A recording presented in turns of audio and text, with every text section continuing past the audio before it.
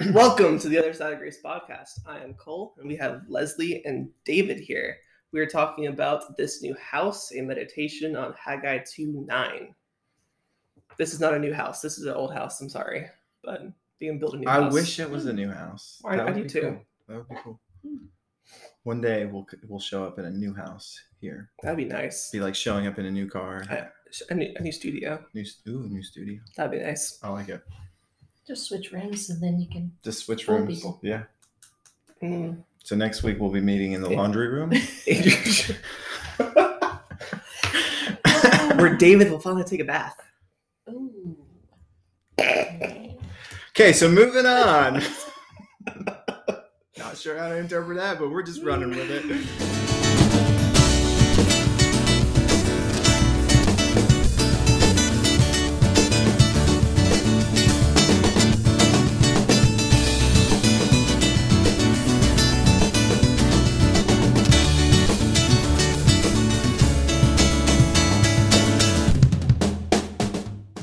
So, this morning for our first sips. Go dogs. It's a time on our podcast where we talk about what we're talking about today. And today we are doing a meditation on Haggai 2:9. And this is about when Israel was returned from the exile and they were building a new temple. And they got really depressed after seeing that this new temple was not going to be anything like the glories of the old temple. And this is God's response to them. He says in Haggai 2:9, "The future glory of this present temple will be greater than the splendor of the former temple. And in this house I will give peace and prosperity. I, the Lord Almighty, have spoken." And so what this podcast really, I think what it boils down to, this devotion, is that God's power to use the broken, the useless, even the less than, and to be able to redeem these things and make them new and even better than the things that we once thought were great and glorious. So at the heart of this message is really a message of God's power to redeem and restore and make new, but not just new, make better. So you both have had a chance to read this devotional. What are your first thoughts? Leslie, we'll start with you today. Sure. Well, one of the things that I thought of from the beginning is that sometimes our perspective on what the glory days, what the house looked like, what the temple looked like, can be very different from each other. And something that I just thought about as you were reading that verse is that he also promises that he's going to give peace and prosperity there in this new house. And so why choose? Why do we choose the old temple? Why do we choose the old house? And in thinking of ourselves, if we believed we are temples of the Lord, as the scripture says, then why do we go back to calling ourselves the names of our former selves, or being so critical of ourselves, or going back to that life that we had allowed the Lord to destroy in order to have something new and glorious? Like, why would we even choose a place that does not promise peace and prosperity? And not only that, but that scripture says that he's going to give it to us. So in all of their workings to build, and in all of ours to build a new temple, to build a new house, this new glory, we're working so hard for peace and prosperity when he says he's going to give it to us. So that was just new right here in this moment, that it's a gift from him, so that, why choose something different? Why work harder when we can have it given to us? And the other thing is that the future glory that they were talking about, or that they were living in, was really their past glory, because their mindset of the future glory looked like the past. And his word says that we are set for new things. He's going to do new things. And in the past glory, it really wasn't all that great for them either. And they really didn't do all that good either. That's why they're having to build a whole new thing. Yeah. So sometimes it's our perspective. We think that the days in the past were really good because the current day seems hard. But it could be that we're either in denial of what was in the past, getting to that glory, and we need to go back and revisit it in order to not repeat it because we're probably repeating the same mistakes. Or it could be that this future glory that we've talked about, we could be in fear of it. And the hard that we're going through may seem only hard because it's the now. I'm the mom of the group. So, for all you ladies out there, childbirth, is hard, is the hardest thing that a female can go through, right? So we don't look at our kids for the rest of their lives and blame them for childbirth being hard. You literally do forget it. You know that it was hard and you know that it was a challenge and a struggle, but you really do not remember the pain. And so, because it's worth it on the other side. So that's the Lord's grace. We can go back and we can visit the things that were hard, visit the things that brought us to where we are or what we're going through now, and trust that He's going to give us a day where His peace and His prosperity takes over the struggle of it. So that's just, the glory days are not always as glorious as what we make them out to be. Usually that means because we're in denial or we're scared to move forward. So, but God is good. In His grace, He's going to give us peace and prosperity. So that's just one of the things. Yeah. I like, what you said about, childbirth. You don't remember it. Of course, I've never experienced that. But as a father, I have experienced the many sleepless nights that come after, where you're awake with the child crying, can't sleep, or changing diapers, or whatever that is. And the pure exhaustion that comes with that. And you forget it. Yeah. Like, I remember when my second child came along, I was like, oh yeah, I remember this now, but it'd been 2 years and I'd totally forgotten about it. Right. And then same with my third child, like 4 years later, it's like, but it comes back kind of second nature, which is kind of cool. Yes. But still you forget those bad things and you just remember the good. Which is because you've worked through them. Because you've worked through them. Given them over to the Lord, and you choose to see the good that came from it. We do have choices as Christians. We think we don't a lot of times, but we get in that mindset. And I've said from the stage, and others have said, and we just have learned, oh, that wasn't quite right what I said. And usually it's through our circumstances. It was for me that, well, where else would I go? Oh, I can tell you a lot of places I would go. I don't tell you, what else would I do without Jesus? Yeah, there's lots of things. So we do have that choice. We can choose joy and grow from it, or we can choose to let it fester in us until we die, emotionally, spiritually, and sometimes physically as well. Yeah, and we have the choice to remember the good rather than the bad. Mm-hmm. Yeah. A lot of times we do focus on the bad, kind of like a glass half empty kind of mentality rather than half full. So Cole, what about you? What kind of stood out to you? What were your thoughts? Obedience is what stood out to me the most. The fact that the Israelites at the time were not obedient because they didn't know what was going to happen. Most of them knew what the old temple looked like. So that's what they had in mind. And whenever God was rebuilding it, they saw what the materials were going to be made out of. And they're like, this isn't what it used to be. They were stuck inside the mindset of former glory, of former victories that they had. And they couldn't let go of the past. And I feel like oftentimes we are in the same boat. We want to move on, but we keep holding on to something that we think in our mind is greater, because we know what that's going to bring us. We think it's going to bring us comfort. And it scares us to not be able to look into the future and see what God sees, to say that is a small speck compared to the greatness that's coming. So obedience is my main takeaway from this, because it's also where I need to be at, if I'm being honest. Yeah. because sometimes we don't see the end game of the obedience Yeah. right away. And most of the time we do not, because then it would be easier to obey. It's like a person who's not afraid of heights and bungee jumps. Well, good for you, you know. Mhm. But a person who's terrified and bungee jumps and gets through it and says that was all worth it, that's courage, moving in spite of the fear.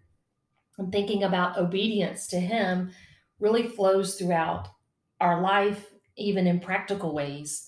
You know, you have, or when things change, you're at a job and they've done it a certain way for so many years. You have an authority change, a boss Yeah. change. And you know, it's of no moral, no ethical wrong. They're just changing how things are done. Like, and what you did before worked well. So it's a little bit scary to change, but also, let's say your way even was better or seemed like it was better Mhm. and more practical to do it a certain way.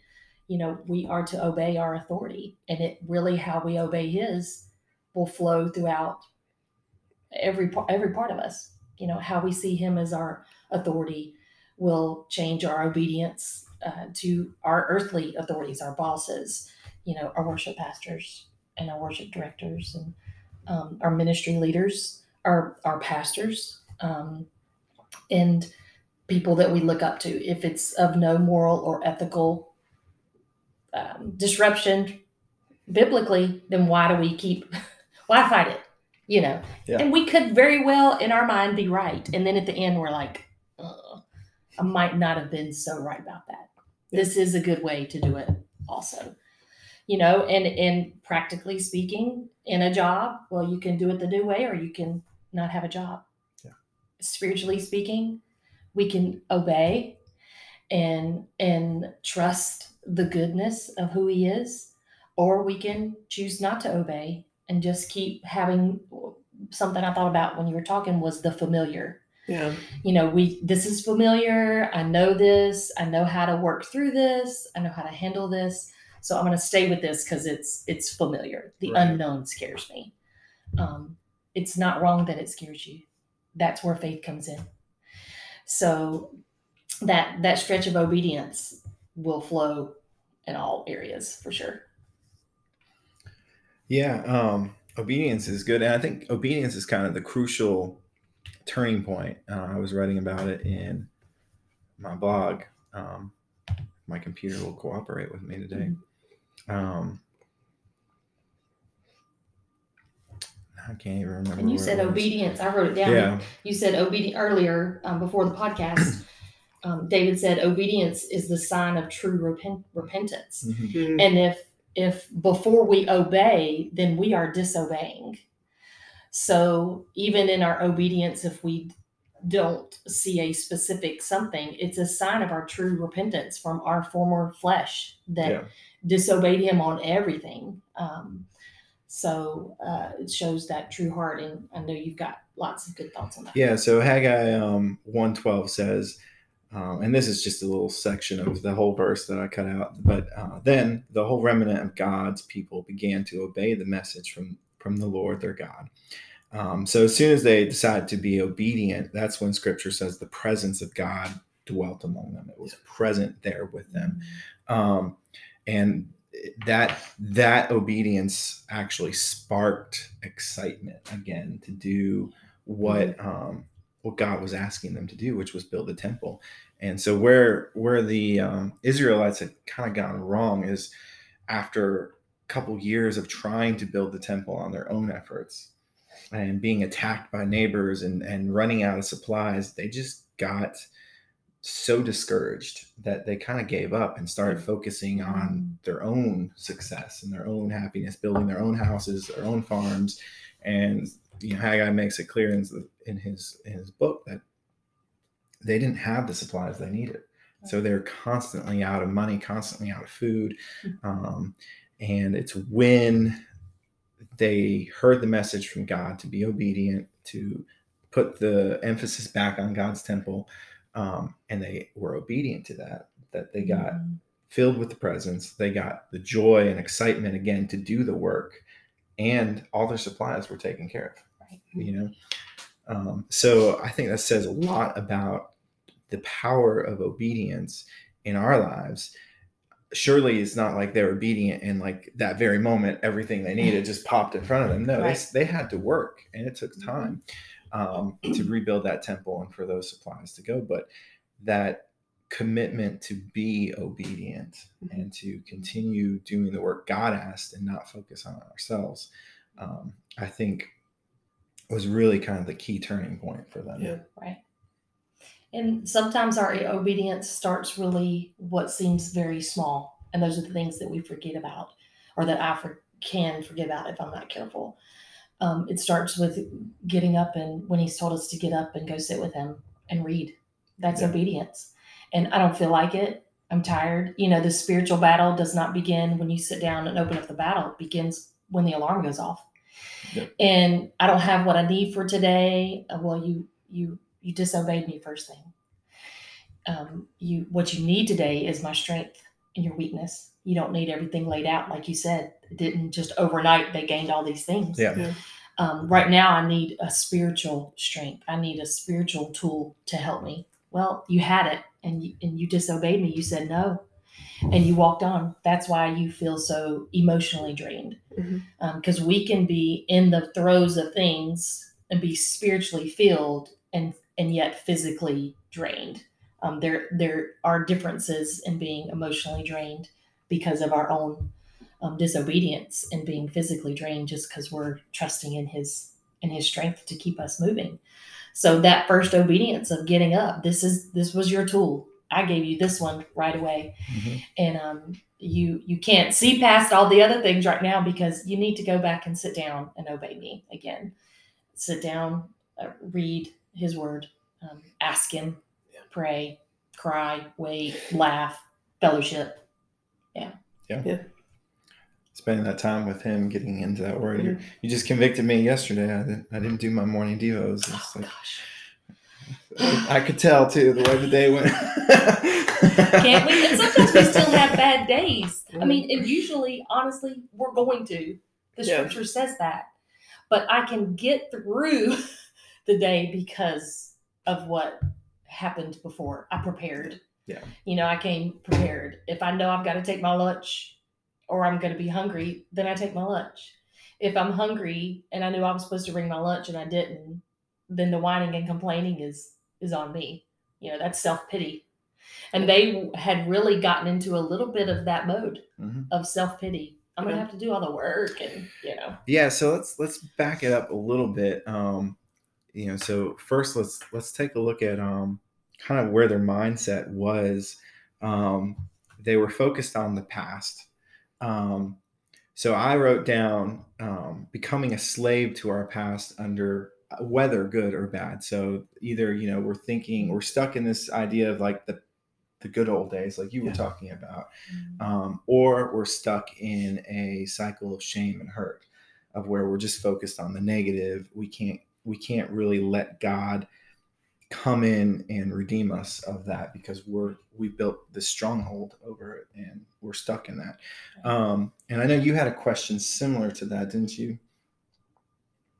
Maybe not. No. So what, it's coming. It's coming. He's prophesying. So what do y'all think about that? Like, do you find that to be true in your own lives or have witnessed it in people?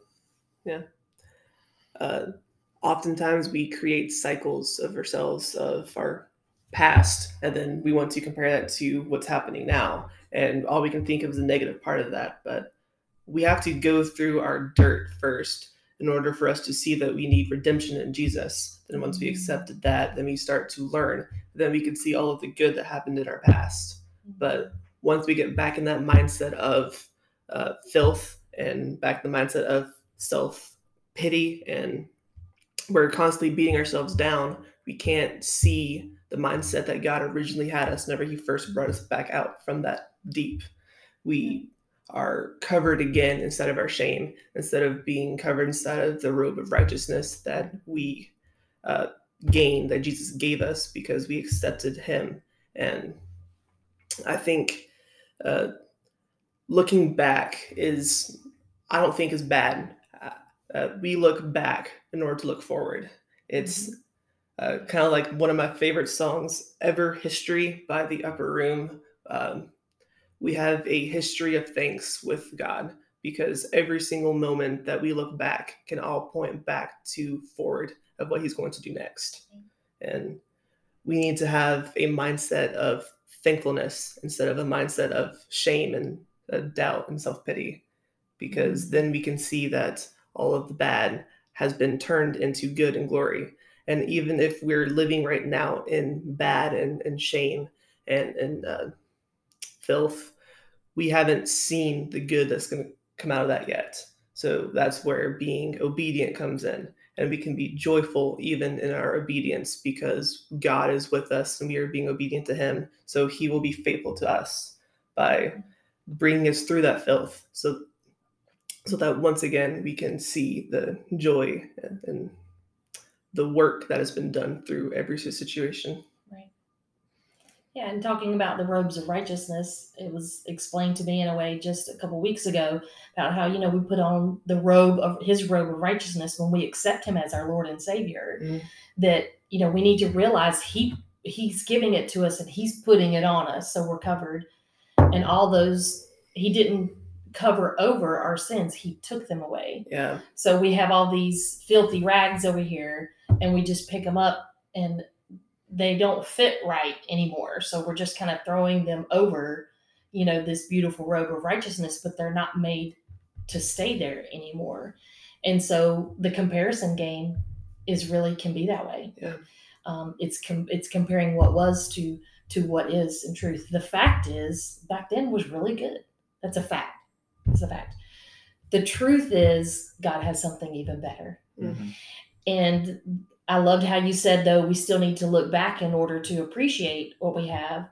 But also you talked about if I'm walking through it, then I can look back and see. And I thought, even for myself, March 19th, I spoke at a women's meeting about my own personal struggle with being diagnosed years ago with MS and what that looked like walking through it and just trusting the Lord to heal me physically and all of those things. And then, a week later, my son ran away. So there was I talked really good about it after the fact. What does it look like walking through it? Like when you're in the moment, what really does that look like? And part of that is, staying in the Word and those kinds of things. And the other part is looking back and being reminded of what he brought us through. Yeah. And if we can't look back, then we need to make sure we've surrounded ourselves with people that will do exactly what the scripture says, that saves us, the blood of the Lamb and the word of your testimony for what he's done with you will be my borrowed faith for a little while. Yeah. Will be my borrowed song for a while. If you did it for them, then I know you're going to do it for me. Oh, wait, I remember you did do it for me. And so it starts to spur that in us of, instead of comparing, well, that was better, it's just a moment of gratitude. Yeah. In that sense. So that's a constant battle probably. Yeah, I like what you just said there, like allowing the past to get us to a point of thankfulness, of gratitude, rather than keep us in this, like, I wish I could go back to that, or feeling shame over something you did in the past. Because I can remember, and you said earlier, even at the beginning of the podcast, living in the past can ruin your marriage. Mm-hmm. And I can tell you that's true in my own marriage. Is that when I was married, I was constantly, especially in the later years of marriage, constantly making statements. Well, you didn't used to do this, or it didn't used to be like this. And, I was saying that at the time in a place of hurt and in like hope of like, I'd like it to go back to that because that was good. Yeah. But and really that's manipulation. Yeah. And those are hard words, because the fact was you did used to do this. Yeah. It was good. Yeah. The truth is that's not what's happening there. That's not what's happening. And so, I didn't realize how damaging that was for my relationship at the time, and how dangerous that was to like kind of, it's not bad to want to live in that past, but the fact is I wasn't allowing that past to make me thankful for what I have now. Instead, I was becoming enslaved to that past and saying, I don't like what I have now. I want what we had before. And that wasn't even true. I did like what we had. It just wasn't perfect yet. There's things that needed to be worked on. So I really like that idea of letting the past, rather than kind of define us, let it inform us, but inform us in a way that brings us to gratitude. Right. And in Celebrate Recovery, which is a 12-step program, biblically based 12-step program, we talk a lot about having an attitude of gratitude. Yeah. At Bethel Colony, which is a recovery house for men and women in Lenoir, North Carolina, they'll say attitude check, and they praise the Lord, Praise the Lord. And so the guys, we've been up there to do some music, and the guys would be like, attitude check, 1 or 2, and they keep saying it until, praise the Lord, praise the Lord, praise the Lord, until it catches on. And sometimes the Lord is gracious with us. Keep checking your attitude again. And so he'll be patient with us because he knows really in the deepest part of our hearts. Yeah. Even sometimes in our prayers for things, my own prayer life for my son, I want him to come home. Mm-hmm. I want that. I want him to call me. I want him to show up at my door. I want him to be back in my house. But I always follow that up with, not if it doesn't bring him back to you. Like, right. I want him to come to know the Lord and come back to the Lord first. And so now, because I say that all the time with the Lord, I can kind of see him like smiling and laughing a little bit, like saying, I know your heart.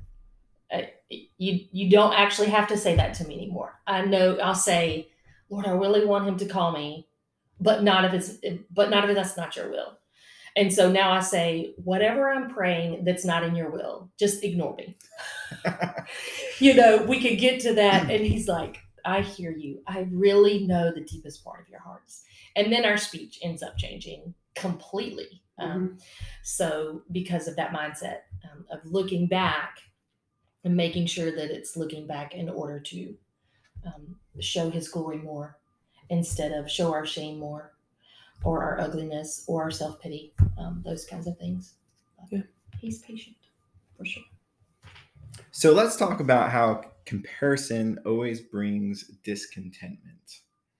So I know in my personal life, there's been times where I've just allowed comparison to completely shape the way I think, but not in a good way, and making me discontent. And for instance, about 2018, I think it was 2018, the Youth Ministry Cartel did a survey on the salaries nationally, salary for youth ministry.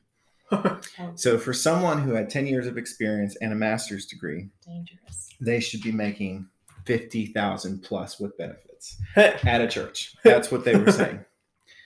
Well, I had 14 years of youth ministry experience and a master's degree, and I was making like $30,000 with no benefits. Okay. And I allowed that to really get to me.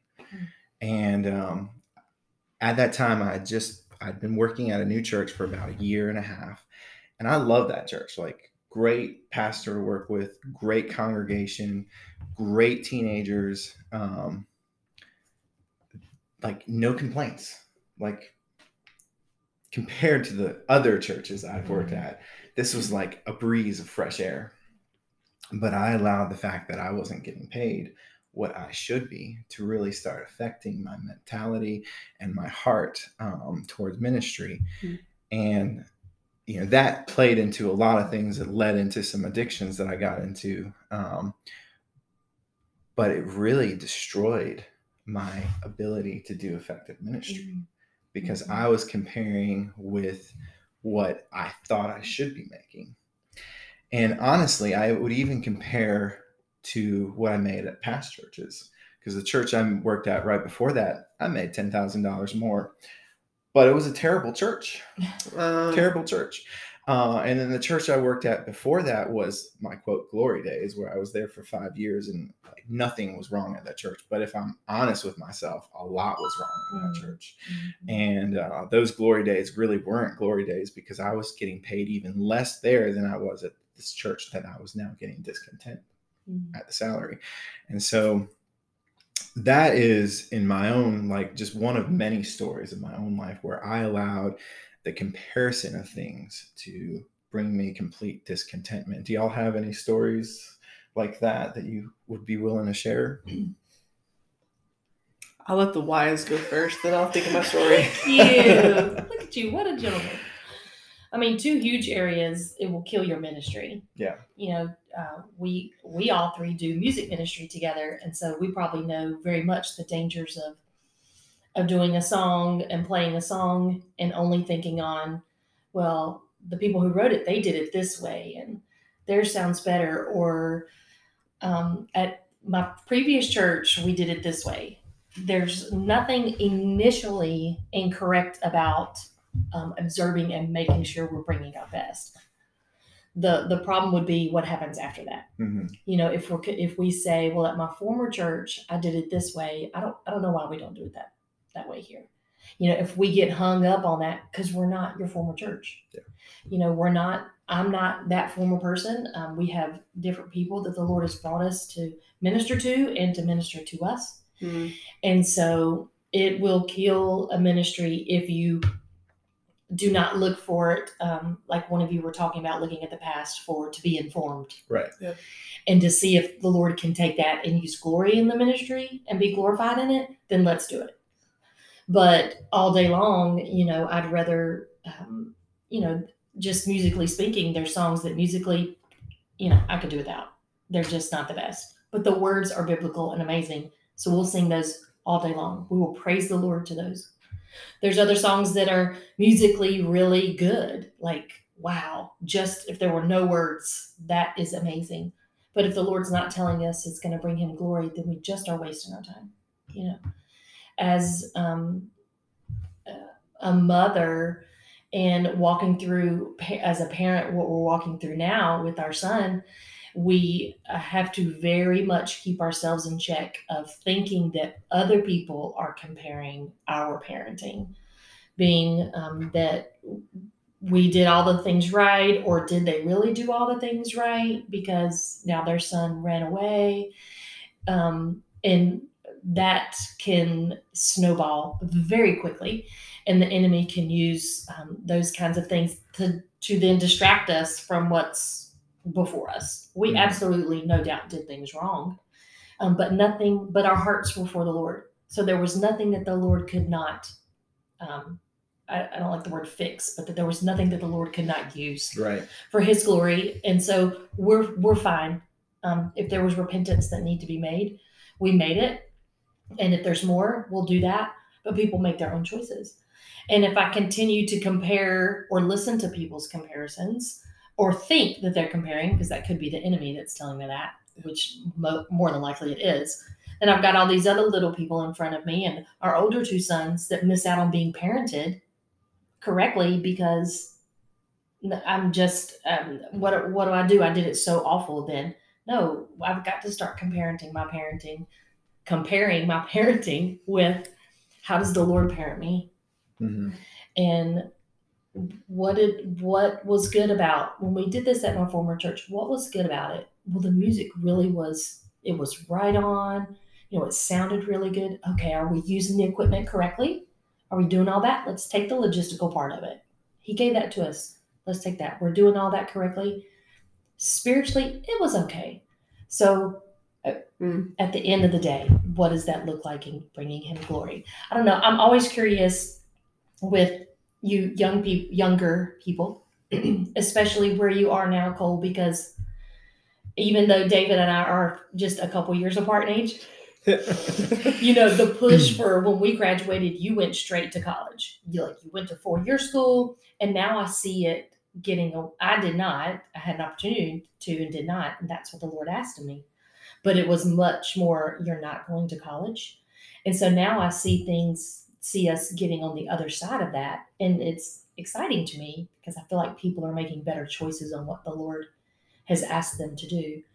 But that's a comparison game. Do you feel that pressure being just graduated?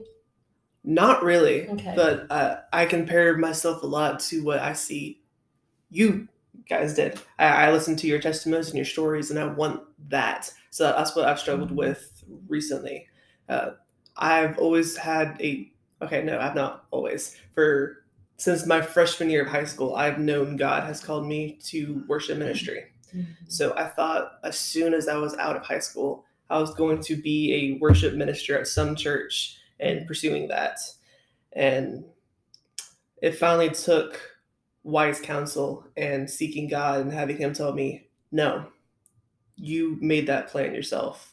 I'm not ready for you to have that. You're not ready to have that yet. Mm-hmm. So now I'm in this place of growing and nourishing and listening to God.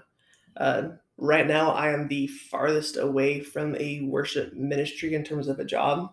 Getting a job at FedEx and being a box handler, it is probably the furthest away I can be, but it's where I need to be at this time because that's where God wants me to be, to learn, to grow, and to minister to people there. But yeah, I like what you were talking about. First of all, what I heard you say was that you're being obedient to God. So that's amazing because at your age, I certainly wasn't. And like I still struggle with obedience every single day. Me too, buddy. But the fact that you have the discernment to know, like, God doesn't want me to do this right now. He hasn't said no to it. He's just said this isn't the time, and you're being obedient to it. It's very, very hard. And then the other thing, it just went out of my mind. What you were thinking, what you were saying. Sorry. But well, sometimes the ministry just looks different. Oh yeah, that's what it was. Because you're not getting it's not your job, so to speak, in the sense of pay, but you are absolutely doing it. Yeah.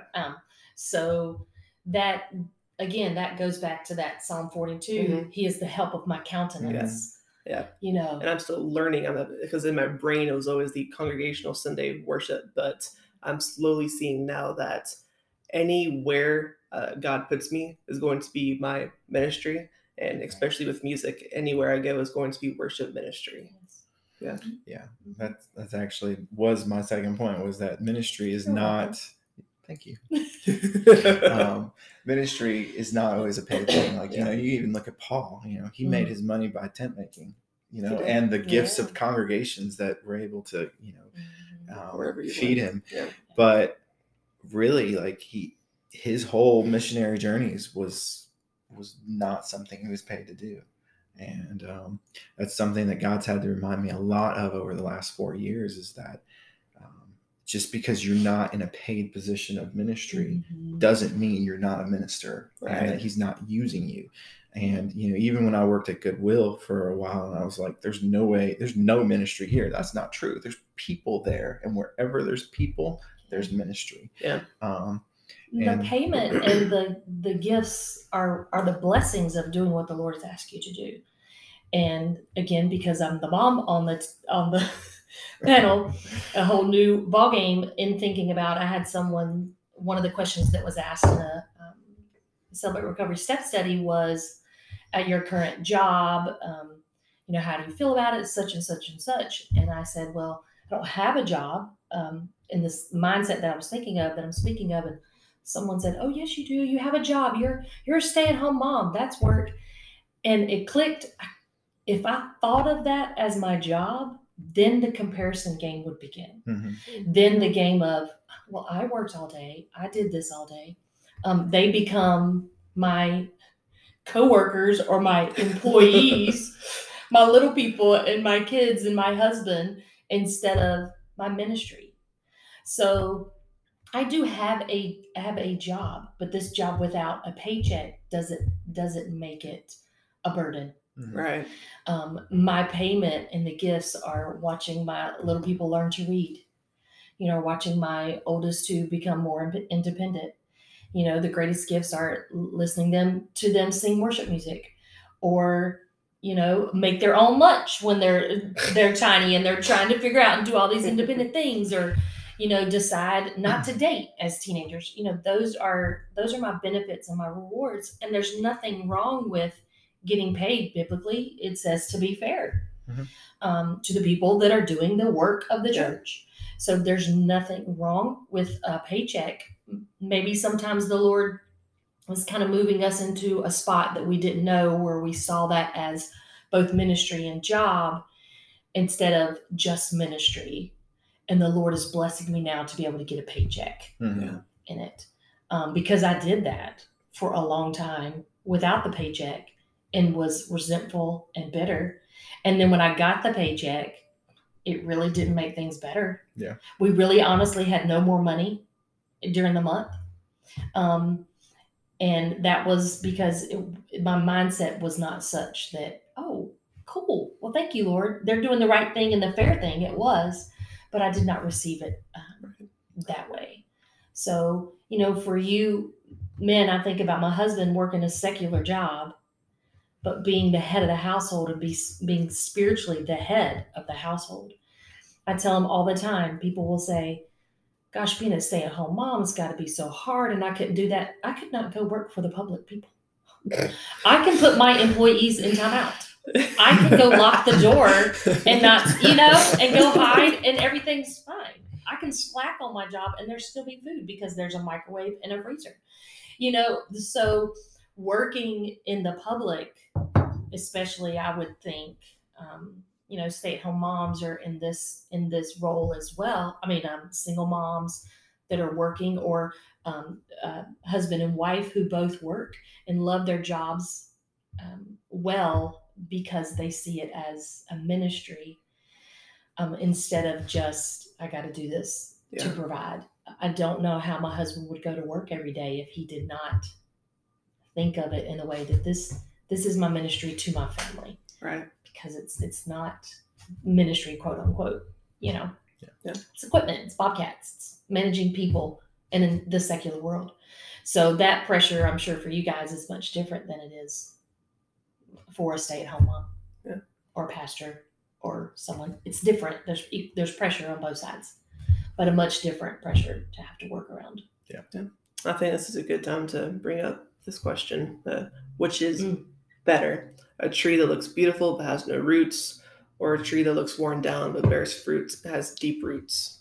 I think that oftentimes whenever we compare things, we want that more beautiful looking tree. We want that tree's fruit, if it has any. But then whenever we finally get it, we take a bite and it's bitter. Yeah. Or it's fake. Yeah. It's this whole fake tree that looks all pretty and shiny. Yeah. Plastic fruit. With it's the plastic fruit with the teeth marks in it. It is that, and we run to that often, and sometimes we the Lord shows it to us, and we run to it ahead of time because we get excited, and so His grace is such as calm down. You should have waited. It's almost like when you think of it in the sense of food. If I've got a plate here that's got all the things I need for energy, and then I've got my dessert, or something that's not going to give me energy, and I eat that first, it fills me, and I miss out on being able to do all the things though later in the day because I just didn't wait. Yeah. I was still going to get it. Yeah. I just needed to have this first.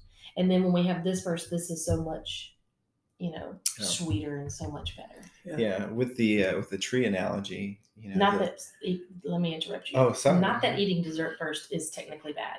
Yeah. Because Robert Morris did say in the Bible, it said that they could go eat cake. So my grandma had a sign in her little hand stitched, cross stitched picture in her kitchen that said, "Life is short, eat dessert first." Yeah. I think that's a beautiful, beautiful. I'm pretty sure the last person that said that got beheaded during the French Revolution. Just throwing it out there. Oh, I mean, cereal or cake in the morning. Just saying, there could be What's the some difference apology there? If it's Lucky Charms or something. Chocolate chip muffin or Lucky Charms. Right. Chocolate chip muffin wins every time. Oh, of course. Yeah. Absolutely. Every time. Absolutely. What I like about your tree analogy is if you really think about a tree You know, it's been weathered by time, but yet the roots are deep in the ground, and those roots have found a good source of water and nutrition, and they're so firmly planted that no matter what hits that tree, it's going to stand. Sustained. Whereas the tree that may look really pretty, but is probably younger, it doesn't have those roots, it's just going to blow over. The first hurricane, first strong wind that comes, or flood that comes, it's just going to fall over and die. It's going to become useless. And so, I would definitely rather have the older tree that is worn down but has roots. And I'd like to be that tree too. You were talking about comparing things, Leslie, with the worship side of things. So my instrument's acoustic guitar, but a lot of times I'm asked to play electric guitar, and who puts you in these situations? I don't know. I'm still trying to figure that out. Well, if I were to go up there, because I play electric like I play acoustic. I don't know lead stuff very well, and if I were to go up there and compare myself to like Nathan Farlow or even this guy on the electric guitar, I would play horribly that night. But I have to challenge myself. Okay, this is the instrument I've been asked to play. So I'm going to do my best, and I'm just going to praise God.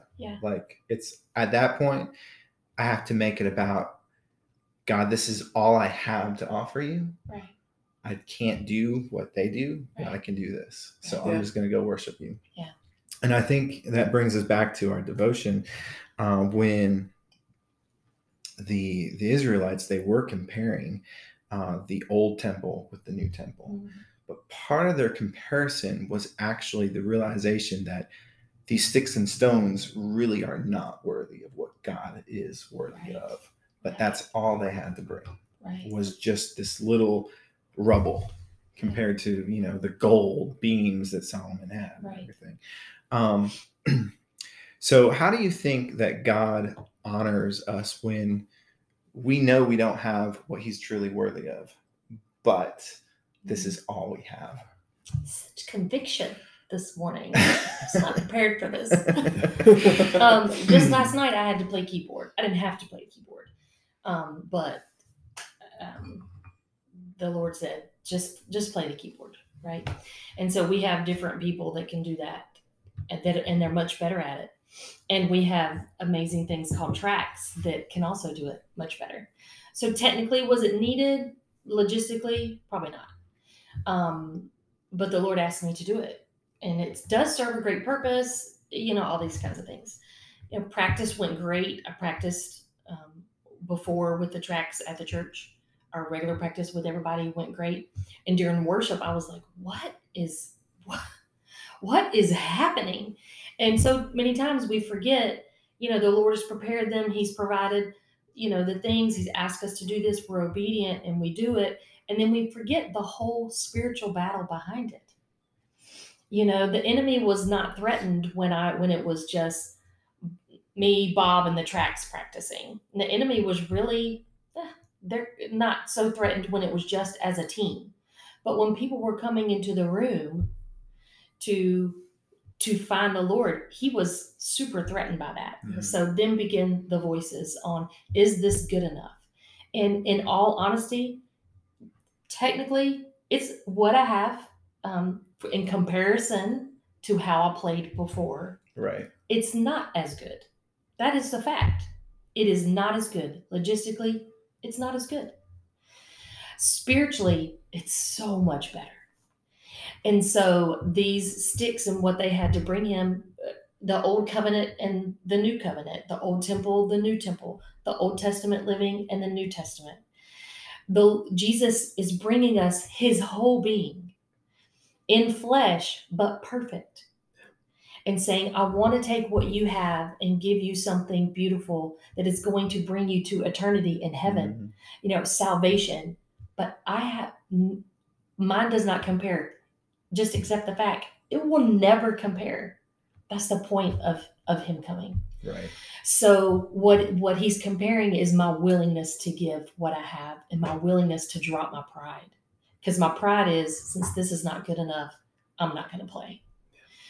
That's disobedient. I'm sorry, Lord, that for not seeing that you're a good, good Father and that you love that I play this way because it's fully from my heart. You love that better than when I played all the notes because that was not from my heart, because you love my heart. Yeah. And so it's that continual reminding of comparing myself on what I have to bring. Everybody's tithe is different. Everybody's hours are different. Everybody's gifts are different on what they can bring. But he loves us so much. It's my little boys, when they bring me a picture that they drew, Nasir's my very abstract and Gabe is my very lines, And so that they can be the same object and be very different. And they're both just melt my heart. When my 21-year-old says, Mom, let me buy your lunch, and it's McDonald's. It's just as good because of where he is that he thought of doing that as if he were to take me out to get steak. When my 18-year-old says, I'm going by the store, nearest store, is there anything that you want me to pick up?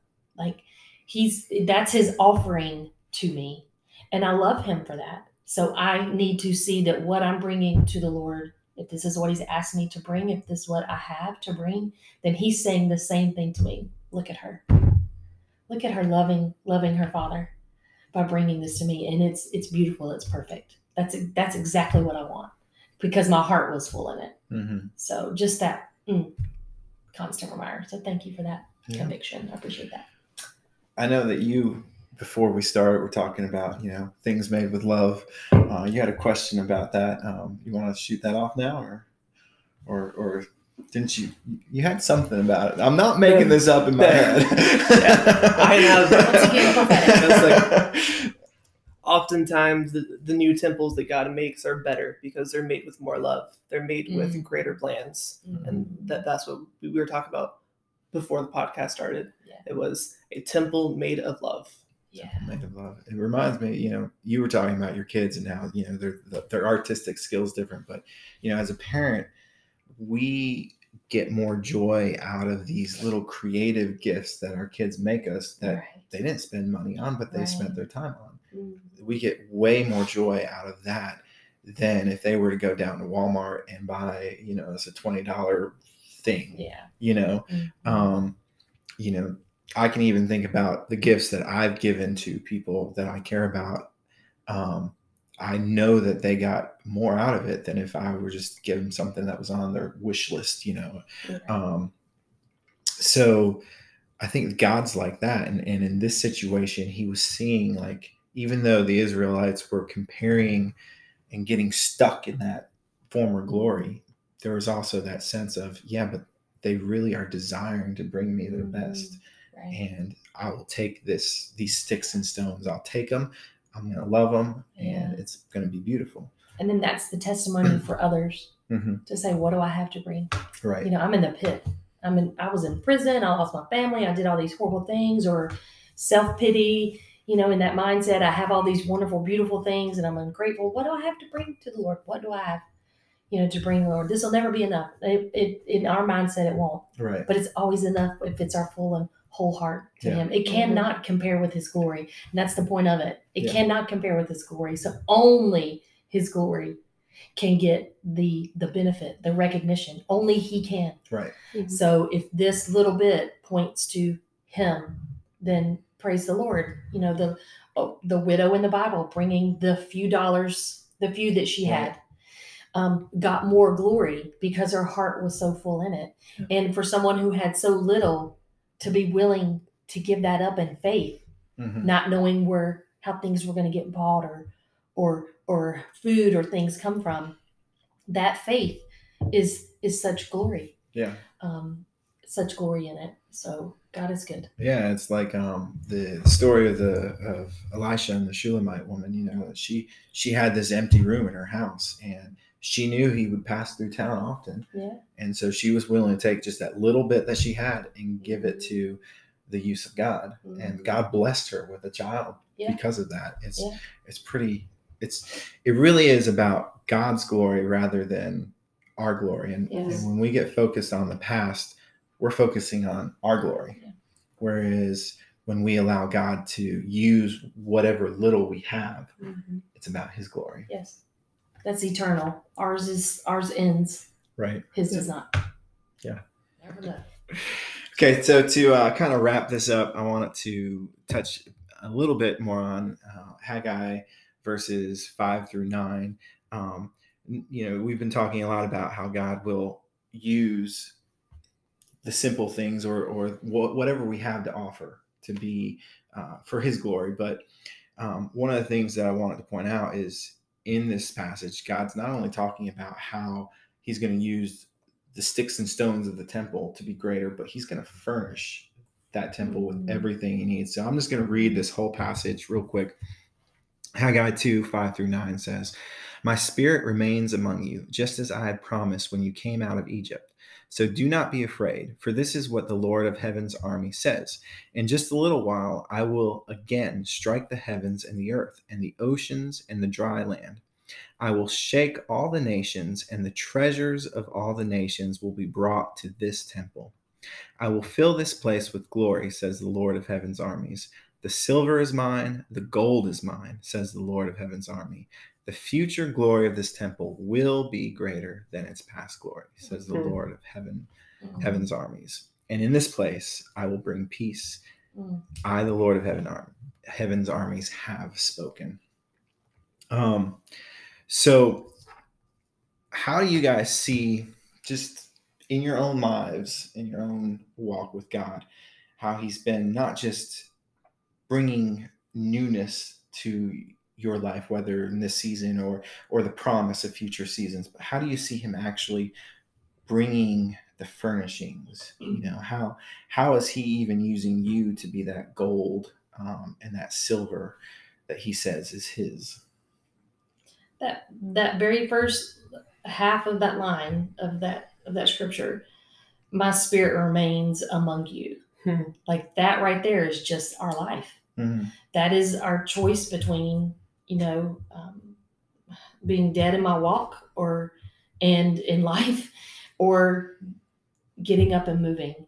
And for us, how he's equipping us, with our middle son being gone, is people have said, "I don't even know how you're doing it. How are you still here?" I don't know either, but I know God. And right there is why.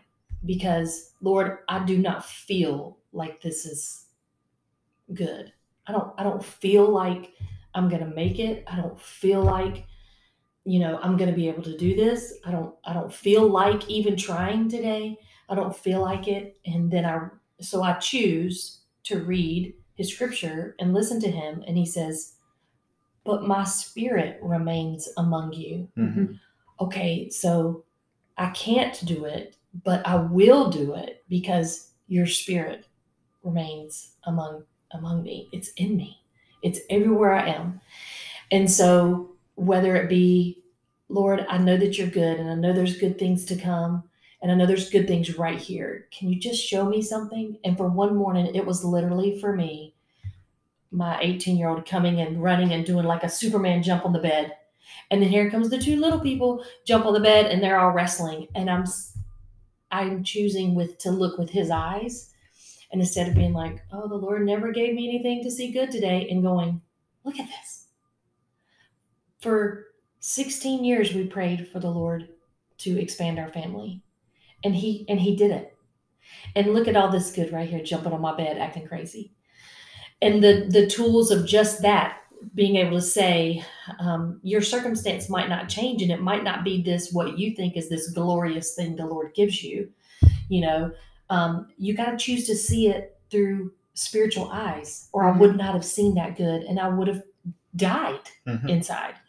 I would have allowed myself to die inside. So those tools, and remembering, writing down what the Lord did. I see you, Lord. I see that this is how you provided, means that another mama who's going through the same thing, of missing their child and really trying to give their child back to the Lord. I'll be able to say, this was my tool, or somebody else that's just struggling in some way, whether it be addiction or loss or financially. The many stories that we could share about that. The testimonies are oftentimes our tools, but the word of God that He gives us, the things that He gives us with is this what sustains. Our each other, those are gifts from the Lord, but only He sustains. Yeah. I choose to be thankful for the people in my life. I choose to be thankful for that. And so because of that, He says, good job. That's good, because I want you to be thankful for every gift I've given you. Another moment of sustaining me. So those tools of writing down and remembering the very silly little things that He gives us with to show us, what we need. Is there a scripture? I need a scripture, Lord. I feel like I am just being crushed. Wait a minute. I recall a scripture with that word in it. I feel like I'm being pressed, crushed, something like that. Mm-hmm. So then I choose to do the work, Google it, whatever, Bible Gateway, and look it up. Suddenly there's a passage that says that, yeah, that is true. That is what I feel, and it's real. It's a fact. But the truth is, on the other side of it, is that I won't be destroyed. Right. It's not going to destroy me. Joy comes I feel with the morning. so weak. Yeah. I feel so weak, Lord. Good. Because then the fact is you feel weak. The fact is I am weak. So guess what? I'm strong. And because I remain in you, you're going to make it. Yeah. Just one step at a time. Yeah. So. Yeah, for me, the last 4 years have been a journey for me, and I think I even talk about this in the devotion. There was a point where I literally felt like God was done with me. Like He closed that book, put me on a shelf, and said, "You're just going to live out your days doing mundane tasks just to survive. I'm done." But the fact is that wasn't true. And I remember deciding to get rebaptized at Triad Church, December 2019. I remember just coming out of those waters and just hearing so clearly God say, "I'm not done with you." I'm like, but how can you use me now?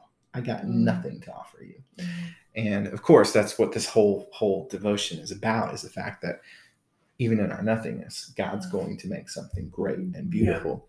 And, and as you were talking about, the fact that you've been learning how to live without one of your children. I've lived the last 4 years without my children, and the obedience is, God's been teaching me obedience in the fact that there's nothing that I can do to change that in the moment, but to trust Him and surrender completely to Him, knowing that, yeah, He's going to bring that silver and gold into this new temple He's making. And it probably won't look like how I want it to look like in my head, but He's bringing it. He's going to make all heaven and earth shake, and all the nations are going to bring their treasures to this new temple. And if He's going to do that for Israel, He's going to do that for us, because we are the temple of God. And so it's amazing the little promises you get in such a scripture like this. But yeah, the key of just being obedient and surrendering. Like Cole, you were talking about how you want to be a worship leader, but right now that's not what God wants for you. So you're being obedient and surrendering in this season. What about you? You have more thoughts on this? Just to piggyback on what both of you have said, that the promise of God is there. And even here it says, "I will fill this place with glory," says the Lord of hosts. In every situation that we have, we can see God's glory because He's putting it in there.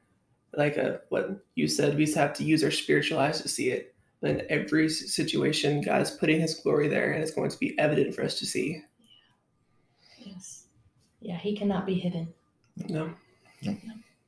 And the darkness cannot become light until we put it in there and allow Him. So that obedience is light. Yeah. Very cool, guys. Good Final stuff. thoughts for our listeners?